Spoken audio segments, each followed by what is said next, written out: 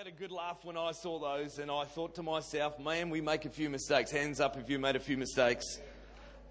My goodness, I made a few mistakes, but I tell you, we can make a lot of mistakes. One of the things I don't want to make us a mistake in is in regards to winning our community, in regards to winning the lost. And man, I've just loved the last 24 hours I've had here in the Hawke's Bay region. What a beautiful place this is. But I tell you, there's a whole lot of people that are around here that don't know Jesus Christ. You live next to them, you work with them, you go to school with them, you study with them. They're people that are looking for answers. They've tried to find it in the alcohol, they've tried to find it in the drugs, they've tried to find it in the television, and none of those things have happened. We know we've got the answer, and that answer's in Jesus Christ. And what I want to do tonight is I want to just inject, I tell you, my passion is winning lost. My passion, of the fivefold, I'm an evangelist. I just want to see people come into the kingdom of God. And so tonight, if I want to do anything, I just want to inject you with that passion for winning this community, for winning the lost, believing for salvation to come to this region, revival breaking out. And I tell you, at the end of the day, it's just all about us getting ready, getting ourselves positioned in a place so that we can win the lost for Jesus Christ. Why don't we stand to our feet? We're going to pray right now. And the scripture I read this morning, I'm going to go over it really shortly because I want to use this morning as a springboard to go where I'm tonight. But one of the snippets of the verses that I had in there is that a beggar looked at the man of God. It was Peter and John. And it said that he looked at them, he gave them their attention, expecting to get something. And that's what I want to do tonight. I want to challenge you tonight is be on the edge of your seat. And, don't look to me because I ain't got nothing to offer. It's Jesus Christ that's got something to offer. It's God. It's the Holy Ghost that's in this room that's ready to hand out gifts to people in this place.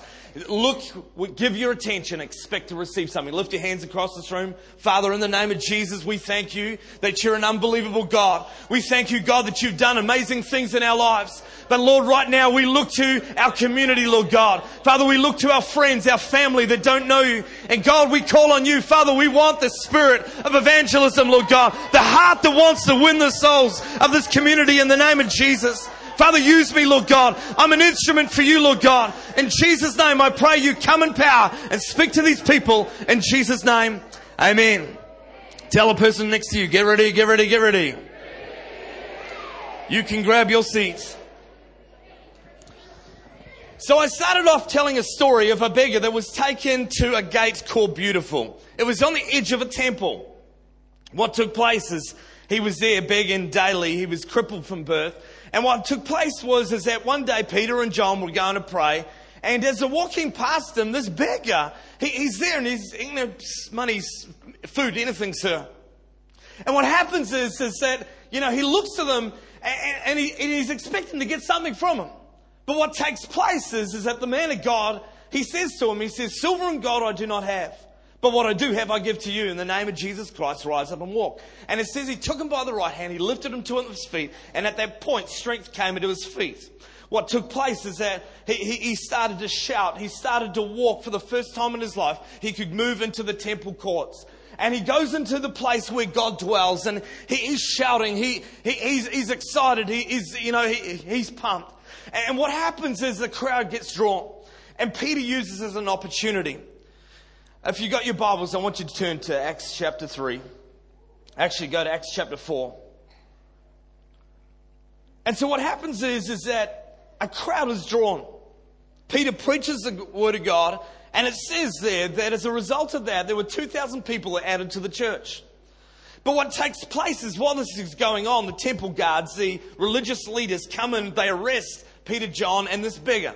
And they take a hold of him and they put him in a cell overnight. The following morning, what takes place is that it is a court case. They're given an opportunity to give a reason for why they did what they did.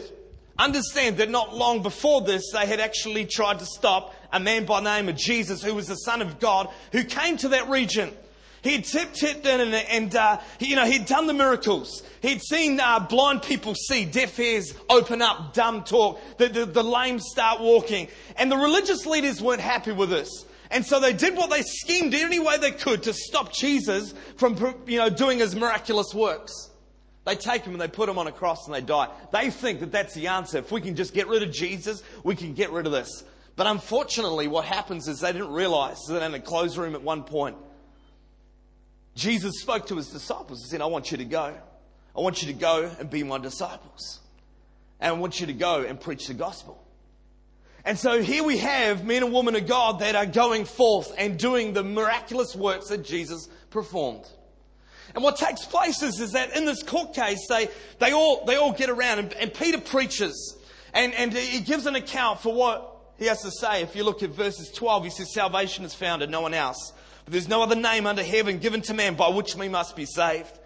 And I want you to know this, is that, there is nothing this planet can offer. Some people, they turn up and they say, I don't believe in God.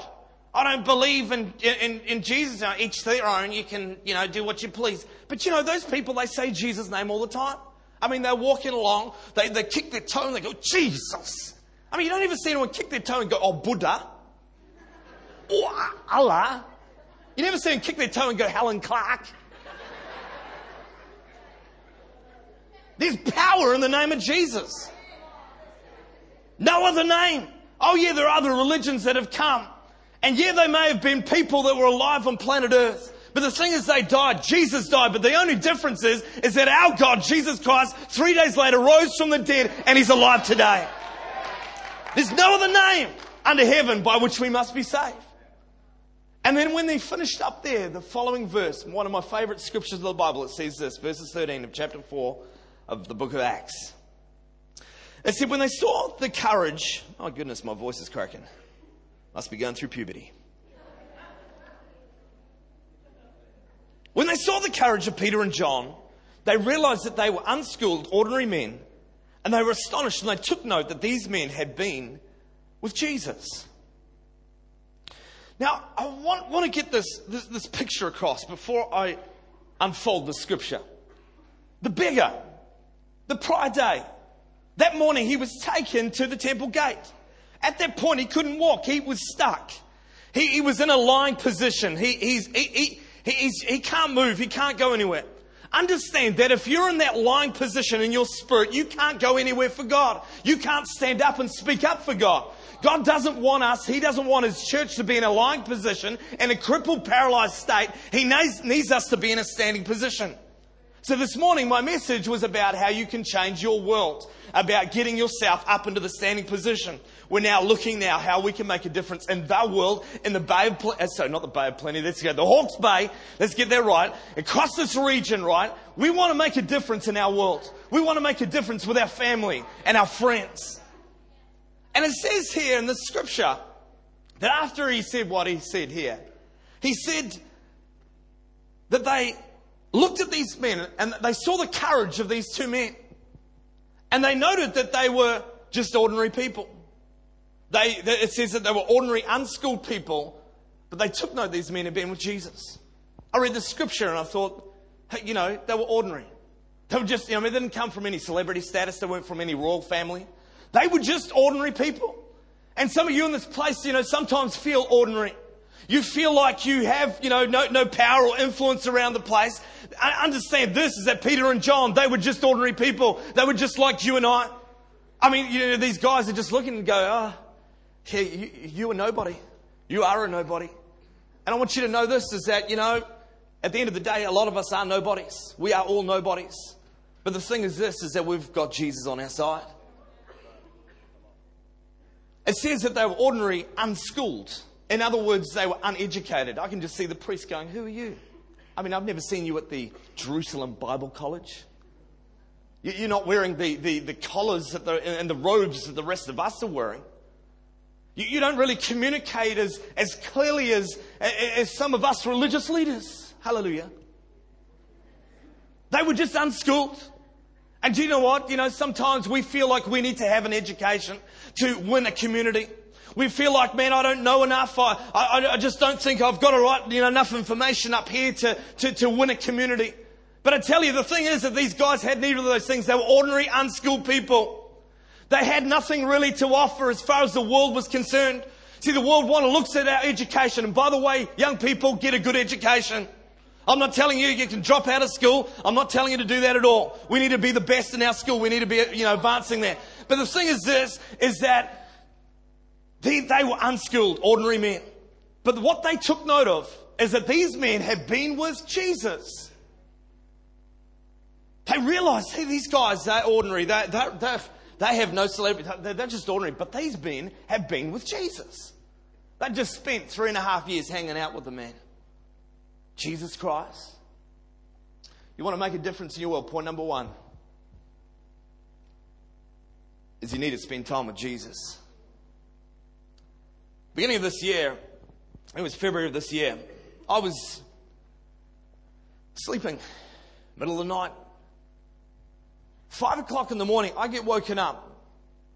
And that's not normally the time I like to wake up. Who's a 5 o'clock, waker? A few hands go across the room. Who are night people here? Any night people here? Who are morning people here? Who are neither? I get woken up at 5 o'clock in the morning. And it's not like and take half an hour to get myself. I'm woken up, boom. And I hear these words. Do you want to be a man of God? I knew straight away it was the voice of God speaking to me. Do you want to be a man? I was like, yeah, I want to be a man of God. I'm your man, God. I'm your man. But do you realize it's 5 o'clock in the morning? And what happens is I go back to sleep. 5:30, and understand, half an hour later to the dot, 5:30, I wake up and I hear, do you want to be a man of God? And I was like, yes, God, I thought I told you half an hour ago, 5 o'clock, I want to be a man of God. Now I knew what God was trying to get me to do. You understand that I had a relationship with God and I had my time with God. It wasn't the greatest, but I knew that God was saying to me, I want you to step up. I want you to go to new ground. He was pressing me on to go to new ground in my relationship with Him. I mean, I just had my 10-year wedding anniversary. That's exciting. Just had my 10-year wedding anniversary. And do you know what? Every single year, I've got to know my wife better and better, and I've got closer and closer to her. I mean, imagine if I had the same relationship I had with her when I first got married. It just wouldn't cut it. And the thing is this, is that God doesn't intend us just to stay in the same level of relationship with Him. God speaks to me, do you want to be a man of God? Yes, God, I told you that. I go back to sleep. 6 o'clock I wake up. This time it's not a voice. It's dumb kookaburras. Now Australia have these birds, 2 of them, these birds, they're right outside my window in a tree. And they make this weird sound. I can't even do it properly. And at the top of their voice, their beaks or whatever, they're loud. And I'm going, shut up! And then I hear, do you want to be a man of God? Yes, God. I believe I told you at 5 o'clock, 5:30, and I'm telling you now, I want to be a man of God. I'm your man.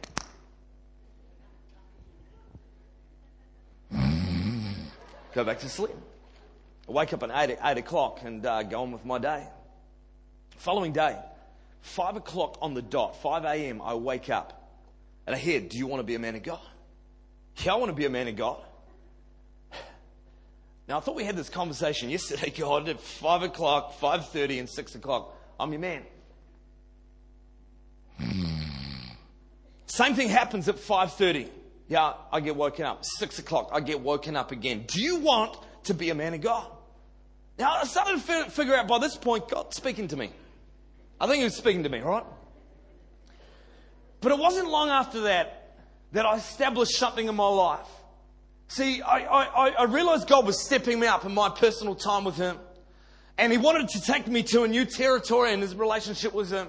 And today, every morning I wake up and I want to give the first part of my day to God. I mean, I find myself just going out and I pace out in a park or wherever I'm at. If I'm traveling, like this morning I was out walking around a cemetery, and what a great place to pray that was. And I'm just, I'm praying, I'm seeking God. Why? Because I want to build my relationship with Jesus. And I don't want to start off with giving Him a shopping list. Oh, God, save my mum. And she's already saved, but, God, give me more money and give me, help my kids. And those prayers are okay. And there's a place for those things. But man, I come to God and it's like, God, I just love you. You're so incredible. You're so amazing. You're so, man, that's the closest kind of prayer you can have, is when you can just come to Him and just love on Him and tell Him how wonderful He is.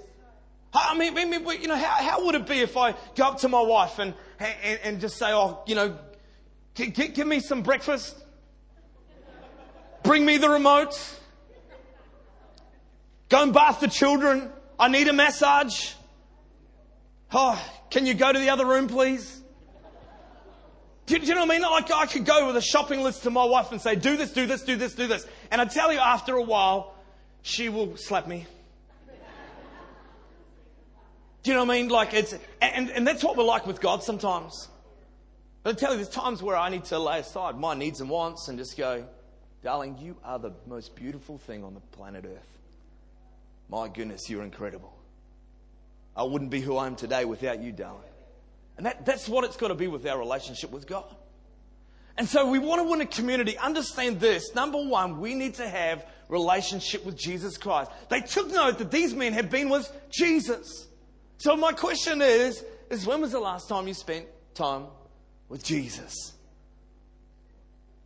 Now, I won't come down and ask you all, because it might make a few of you nervous. But we need to be people that are spending time with Jesus. Point number 2 is don't stay silent.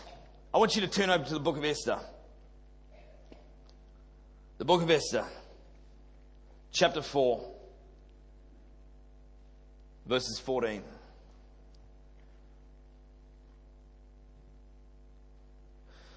So here we have a story of a king who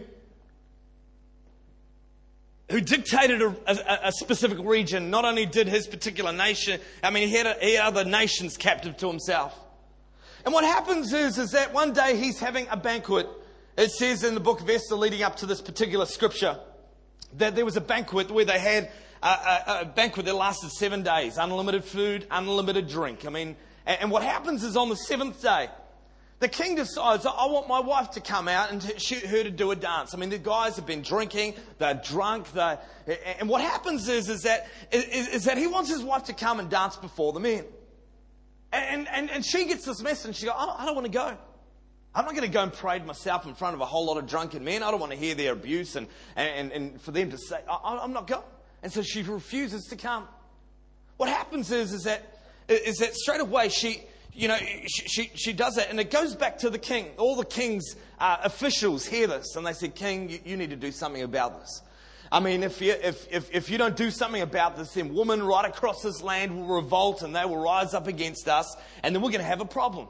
And we don't want that to happen. Isn't it great when women rise up and do something great? But the thing is, so what happens is that the king goes along and he strips her of her crown. He takes the crown. You're no longer my queen. What happens is after a while, the officials come to him and say, hey, king, this is what we think we should do. We reckon we're going to go in the land, we'll get some talent, people, and we'll go out and we're going to pick the most beautiful woman in the land, and we'll bring them back to the king. We'll get them all prepared, and then we'll have a beauty pageant. And what will happen is that you can choose for yourself a queen. This is the first beauty pageant in history that's recorded. And what happens is he goes, let me think about it. Okay. And so what happens is they go in the land and they find beautiful women from all over the place. One of the girls that they pick is a girl by the name of Esther. Esther is a beautiful woman. And they prepare her, they dip, get her to bathe in perfume, and they make her look good, put makeup on. And what happens is the beauty pageant comes, and, so they have the nightwear, thing, and she goes down and she does her struts, and then they go back and then they do the swimsuit, poses, their lingerie poses, and then, the day wear, and they do all these things. And the thing is this, is that the king is looking, and he's excited. Okay, guys, if you think I need to have any one of these would be good, but there was one that stuck out. One of them that was just amazing. Her name was Esther. And he looks at her and he goes, wow, I wanted her to be my queen. And so what takes place is he marries her, she becomes his queen. But he doesn't realize that she's not from that land. She's actually an Israelite that's captive in that land. So she marries, and what happens is that she's the queen now. But what happens is the Israelites at the time, they start prospering. I mean, they are multiplying people. They're getting abundantly prospered financially. Their crops are growing. Their animals are growing. And they're starting to get more and more influential in the land. One of the king's officials, his name's Haman. That's an interesting name. What do you say to him when you go up to him? Haman, Haman. So they go up to Haman. So Haman goes up to the king and says, King, we've got a problem. He tells them about, how they're growing, prospering. And he says, we're going to do something about it. If we don't do something about it, what's going to take place is that they're going to rise up. They're going to take over your kingdom. And then we're going to have a problem. The king says, what do you reckon we should do? He goes, I reckon you should, make a law, put a decree out that on such and such date, we're going to wipe out every Israelite. And he goes, great, whatever you think needs doing, you do it. So the message is going. Esther doesn't realize it. But what happens is Esther's uncle, his name's Mordecai. Mordecai hears about it. And Mordecai knows that there's nothing they can do. And what happens is that he goes up and he says to Esther, you need to do something about this. And this is where we come to Esther chapter 4, verses 14. He says to Esther, if you remain silent at this time, relief and deliverance for the Jews will rise from another place. But you and your father's family will perish. And who knows that you've come to a royal position for such a time as this? Point number 1 is don't stay silent. He says, if you remain silent at this time, and I want you to know this, it's so easy at times to remain silent. It's so easy to hold back. I mean, the devil just wants to do his best to mute his church, to quieten up people, to get their mouths closed. But Jesus told us when he left this planet, I want you to go and I want you to preach the gospel to all creation. Every man and woman on planet Earth needs to hear the gospel of what I've done. The fact that I died on the cross for their sins. I've forgiven them. And if they just come to me, they will have eternal destiny in heaven with me. And so he tells them to go, but so the devil knows the power is in the gospel. And so what he does is he tries to quieten us. And so every single one of us in this place, we want to win our friends, our community. Number 1, it was point number 2, is don't remain silent. Speak up. Speak up. Point number 3 is don't live in regret. It goes on to say, if you remain silent at this time, relief and deliverance will rise from another place. When I read this and I started breaking this down, relief and deliverance will rise from another place, I closed my eyes and I just meditated on the scripture and I had this vision. And in this vision, what took place was I saw myself walk into a stadium. This is a stadium with tens of thousands of seats. And what was happening is I found myself sitting in the top 3 rows, one of those rows, and I'm looking down, and we're talking a TED-seated stadium with tens of thousands of people in this place. I'm looking down, and straight away I felt energy in the place. I felt the presence of God. And what happened was I'm looking, and straight away the praise and worship team, and they were anointed. I tell you, the presence of God turned up in the place. The next thing, the preacher was up on the stage preaching the word of God. And as he's preaching, he's throwing his arms. And I notice as he throws his arms, the guy that's on the end of the seat gets thrown off. I mean, the power is so intense. When he throws his arms, people have been thrown off their seats in the power of God. What happens is he's preaching. I'm noticing people that are sick. The blind just pop, their eyes open up. They start seeing. Deaf start hearing. The people start, praying. They've never talked before, but boom, the lame, they're throwing down their crutches. They're getting out of their wheelchairs and they're starting to walk. And man, I'm sitting there amazed. Next thing I notice, people running down the front, giving their life to Jesus, coming to Jesus Christ. I'm sitting there. This is amazing, God. And then it finished. And then I heard these words, Terry, that was meant to be you up there preaching. I was like, oh. And I realized this. That scripture says, if you remain silent this time, relief and deliverance will rise from another place. Understand that God has called us to go and preach the gospel. That doesn't mean you standing on the corner in downtown of Hastings preaching the word. But, you can preach. You can communicate one-on-one with someone. But see, if we don't do what God's called us to do, what's going to take place? As it says that relief and deliverance will rise from another place. I don't want to live in regret. I don't want to be a man that lives in regret and looks back on the fact that, man, I had an opportunity to do something, but nothing took place. I remember as a youth pastor in Auckland, There was a kid that had been in trouble with the law. He was an unsaved, unchurched kid. He needed to do community service hours. His mum came to me and said, "Can you help out?" And I said, "That's fine." He comes down to the church and we get him to do some manual labour around the church. And I'm really prompted by God. Go and witness to him. Tell him the gospel. Now, I knew that he had several hours to work on it. And so I'm thinking to myself, well, I've got some time. I want to build some relationship. I don't want to go in with a 2x4 and whack him over the head. I just want to ease it in. But I'm prompted. Go now. But what I do is I'm like, no, I've got some time. And I leave it. He meant to turn up the following day. He doesn't show up. The next day, he doesn't show up. The next day, he doesn't show up. A week goes by, 2 weeks go by, and then I get a phone call. What had happened was that particular day, he'd got in his car. Someone else was driving his car. It had been raining, and he was going past his old school. And the school was on a bend. And it was that particular bend was like a 40k zone, but as he was going around the corner, they were going a lot faster. It was raining. He lost control. The guy spun around and he hit a pole right where this kid was sitting.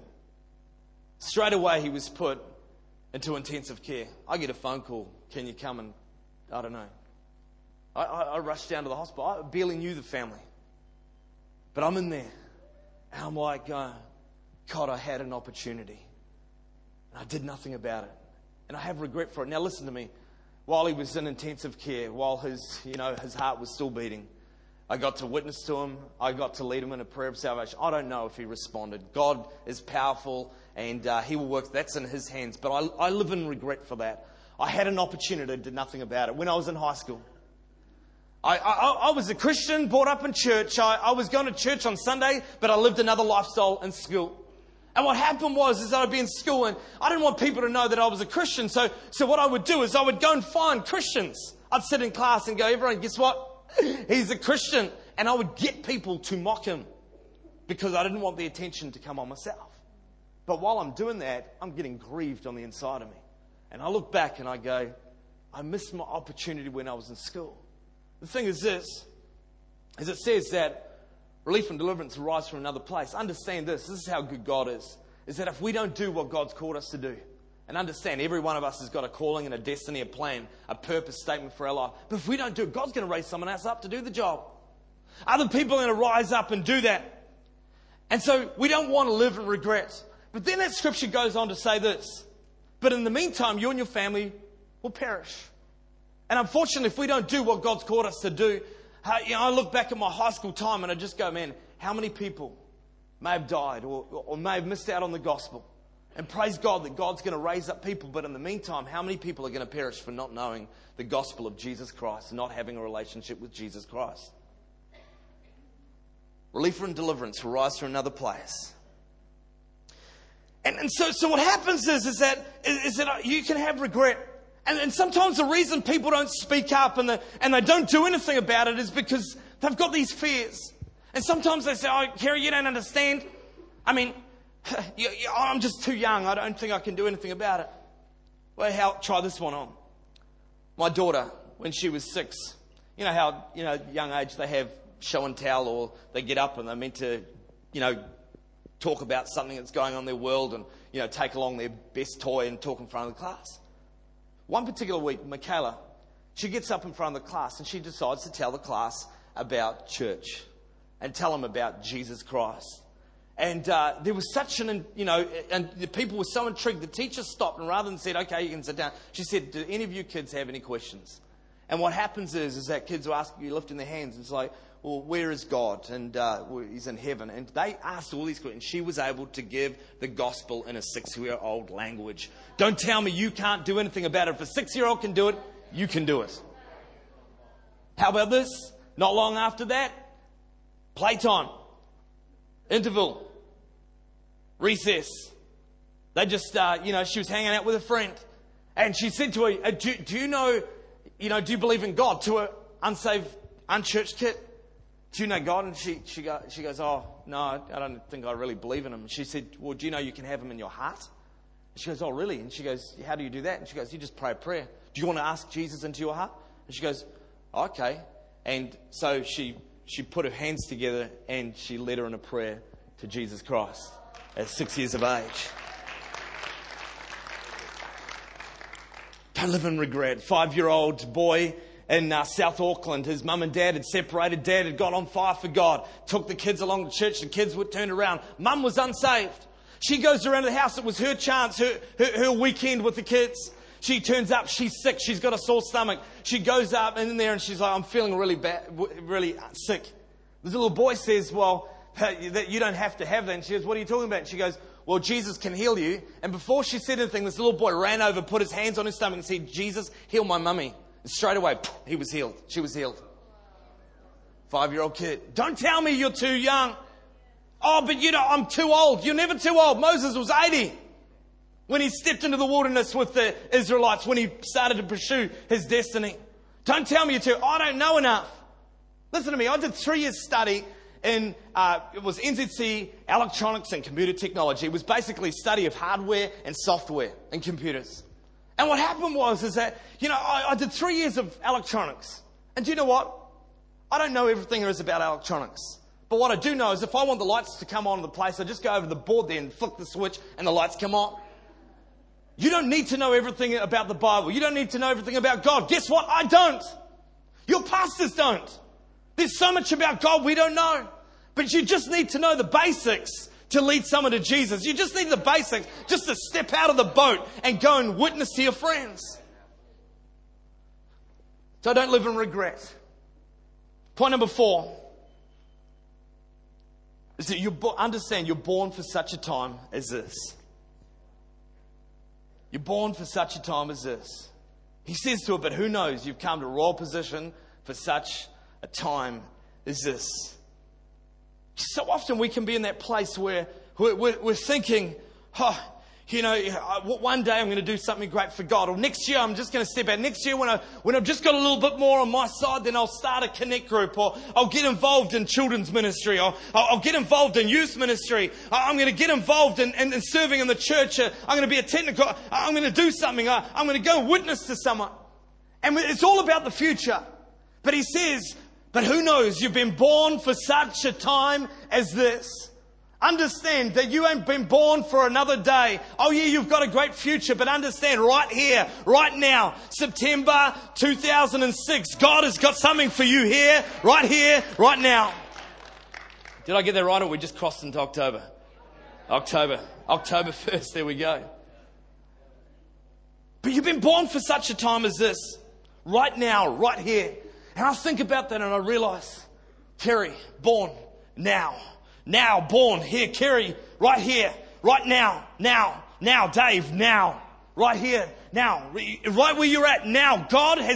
You're born for such a time as this. Listen to me. You don't need to hold back. You don't need to back off and wait for the right moment. He's already told you to go into the world and preach the gospel. Your time is now. Now for this church. Now for this church. Been born for such a time as this.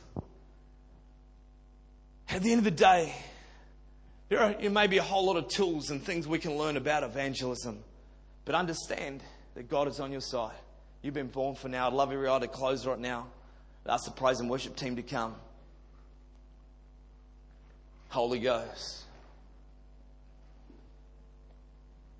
Holy Ghost. I'll just have the keyboardists play.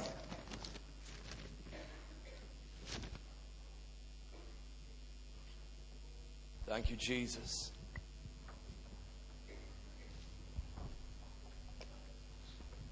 Go for a keyboardist.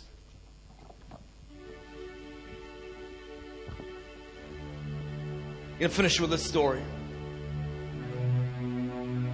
There was this beggar. And this beggar had his plot in a particular marketplace. People would come past him and said, silver and gold. Can I have some food? Can anything, sir? Money, food for the poor, anything, sir?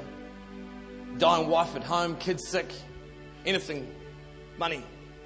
What happens is that one day he hears that the richest man in the land, the emperor, is going to be coming through that part of the town. And what happens is as he hears about them, and he hears the stories about how this emperor changed beggars' lives, made them rich, turned their lives around. What happens is he realizes, man, this could be my time. He runs home, goes up to his wife. Guess what, wifey? I'm going to be rich. I'm going to be rich. You don't have to close your eyes right now, by the way. You can look. I'm going to be rich. Tells his little boy, any toy you want is yours. He's excited, man. He tells his neighbours. Night before, man, he can't sleep. So he's down at the marketplace nice and early. And he finds his plot of land, man. He's in that marketplace. Day goes by, nothing takes place. But then he hears a rumble. And he looks in the distance and he sees a cloud of dust. And out of the middle of the cloud of dust comes his soldiers. Here comes the emperor, the richest man in the land. I mean, the army's there with him. His servants are there. They're carrying his jewels. They're carrying his crown. They're walking through. There's elephants. There's camels. And they're walking through the land, through this marketplace. And as they come past him, he notices right in the middle is a man on an elephant. The emperor, the richest man, the most powerful man in the land.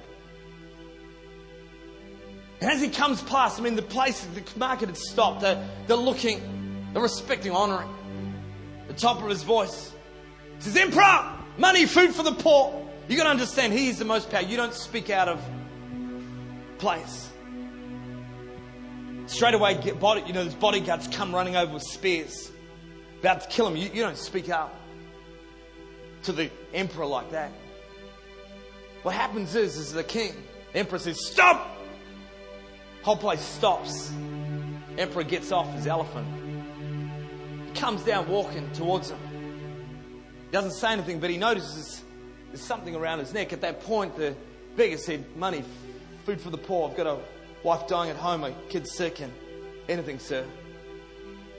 Emperor notices a pouch around his neck. And he says, what's in that pouch? And he says, well, this is where I put all my money and food that I get. I put it in my pouch, and that's what I take home. That day he'd been given 5 grains of rice. Just 5 grains of rice. And the emperor says to him, look, I want what's in that pouch. I mean, the beggar, he couldn't believe us. What, the richest man in the land, the most powerful man in the land, asking a beggar for what little he's got. He wasn't going to argue about it. And so what he does is he tips out 1, 2, 3 grains of rice. Conceals the other 2 in his pouch, and the emperor wasn't to know. And he takes it and he puts it into the emperor's hand. The emperor doesn't say anything, turns around, gets up on his elephant. Move on! Whole army start moving off and proceed through the rest of the market. Now here's the beggar, and he can't believe it. I mean, he's angry, he's upset on his knees. And he's the richest man in the land took money from a beggar. He's angry. But then he was disappointed because he could see his wife, the promises and the embarrassment that he's going to go through because he'd promised so many things. He starts to cry. And after 10, 15 minutes of crying, he wipes his eyes and he notices in front of him something sparkling in him. He wipes his eyes. It's the biggest diamond he's ever seen in his life. He picks up the diamond. Out of the glance of his right eye, he sees another diamond, and he reaches 2 of the biggest diamonds. He stands to his feet. And he's looking around, and then he sees the third, the final diamond on the ground. He picks it up. 3 of the biggest diamonds he'd ever seen. And he realized, I've given 3 grains of rice. He's given me 3 diamonds, 3 grains of rice, 3 diamonds. And he realized, what if I'd given him everything I had? What if I'd given him everything I had? He stood up, he went out the road and he's like, Emperor! Emperor! If only I'd known, I would have given you everything I had! Emperor! It was too late by that point. Passed over the hilltop. The reason I tell you that story is this. It's one day every single one of us in this place is going to stand before the creator of the heavens and earth. His name's Jesus Christ.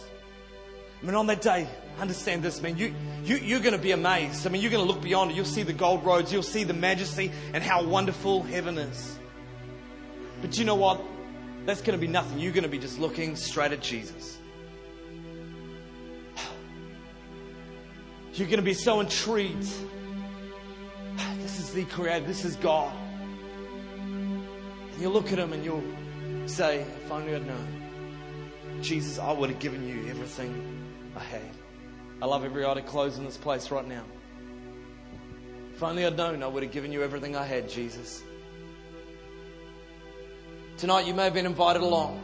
Maybe this is the first time you've been in a church. First time you've heard something like this. Understand that Jesus Christ is alive today. And He desires to have a relationship with you. You can walk out of this place tonight knowing that Jesus is in your life and knowing that you're going to go to heaven. See, if you choose to do your own thing, live your own life, live your own way, then when you pass from this life to the next, there's only one place for you. It's called hell. We've all got sin in our life. But see, Jesus came, He died on the cross for your sin. He loved you so much that He sent His Son to die for you. Tonight you can give your life to Jesus. Maybe you're backslidden. Maybe you've given your life to Jesus, but something took place and you haven't been in church, or you just live in backslidden. Thirdly, maybe you don't have that 100% relationship with Jesus. Jesus, if only I'd known, I would have given you everything I had. The count of 3, I'm going to ask people to lift their hands across this room. If you fall into one of those gaps, you've never given your life to Jesus, you're backslidden, and you know you don't have a 100% relationship with Him, I'd ask you to slip your hand up and say, Kerry, I want to give my life to Jesus. On the count of 3, 1, lift it high, lift it strong. 2, don't worry about your friends and family. 3, come on, lift your hands right across this room. Hands going up. Come on, lift them high, lift them strong. It's 1, 2, 3, 4, 5, 6, 7, 8, 9, 10, 11, 12, 13, 14, 15, 16, 17, 18, 19. Is anyone else? 20, 21. Is anyone else in this place to say, hey, Kerry, I want to give my life to Jesus. I need to know Jesus Christ is in my life. You can put your hands down. Is anyone else in this place that says, hey, I need to give? Thank you. I see that hand. There's another hand that went up. Yeah, I saw your hand before. Good on you, girls. Is anyone else in this place say, hey, Kerry, I need to give my life to Jesus. I can't walk out of this place. If only I'd known Jesus, I would have given you everything I had. Holy Ghost. Just all those people that put their hands up before, just lift your hands one more time. Just want to see all those hands. Awesome. You can put them down now. You can open up your eyes. Just have a look at me right now. This is awesome. Hands went up all over the room. And do you know what? Some of these people may have done it before. Maybe. Do you know what? Guys, girls, that's you. Don't worry. That's awesome. There were kids that did it. And you know what I love when kids do it? I love seeing kids come to Jesus. Okay. Let's never stop kids coming to Jesus Christ. What we're going to do is this, is that you put your hand up, and there's at least 20 hands I saw counted out that went up. What I want you to do is I want you just to slip out of your seats, come down the front. Parents, why don't you bring your kids? If you've got a friend that you brought a long time, you come with your friend down the front here. We're going to lead you in a prayer to Jesus Christ. So let's stand to our feet. Let's put our hands together as people right across this place. Just slip out of the seats and come down the front. Awesome. Hey, what's your name? Good to meet you. Come on, dude. Let's make some space. Awesome, guys. Awesome. Come on, let's just make one line. If you're down here to give your life to Jesus, just come and just make one long line.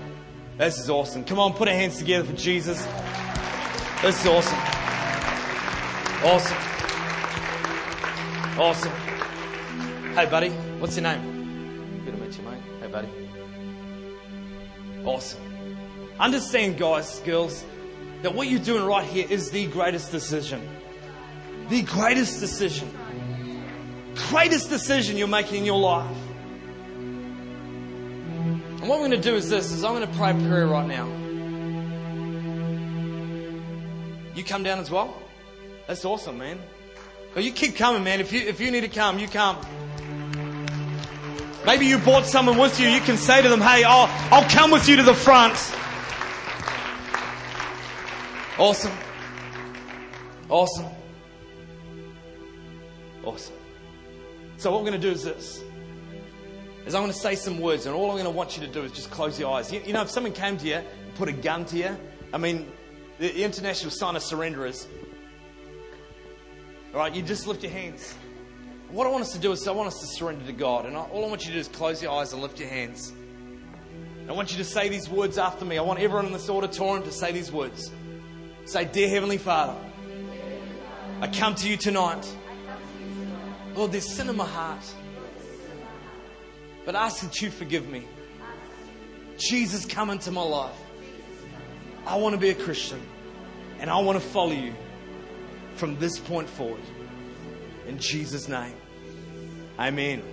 Amen. Come on, put our hands together for these people. It's awesome. Awesome. Now understand it's not just about just a one-off decision. All right? Understand that it's a journey. Right? There's a journey you're taking. And you know, the best thing for you to do is next time this church opens up is that you get yourself into this place. Make this church your home. Get alongside the pastors, leaders of the house, and make that happen. It's awesome. Now, what we're going to do over here, this beautiful guy here has got his hand up. What I want you to do is I want you to follow them. They've got some stuff they want to give you, some Bibles. And they want to just get your details so that they can help you make this commitment that you're making today the greatest journey you're making in your life. So let's put our hands together as they head out this way. Awesome.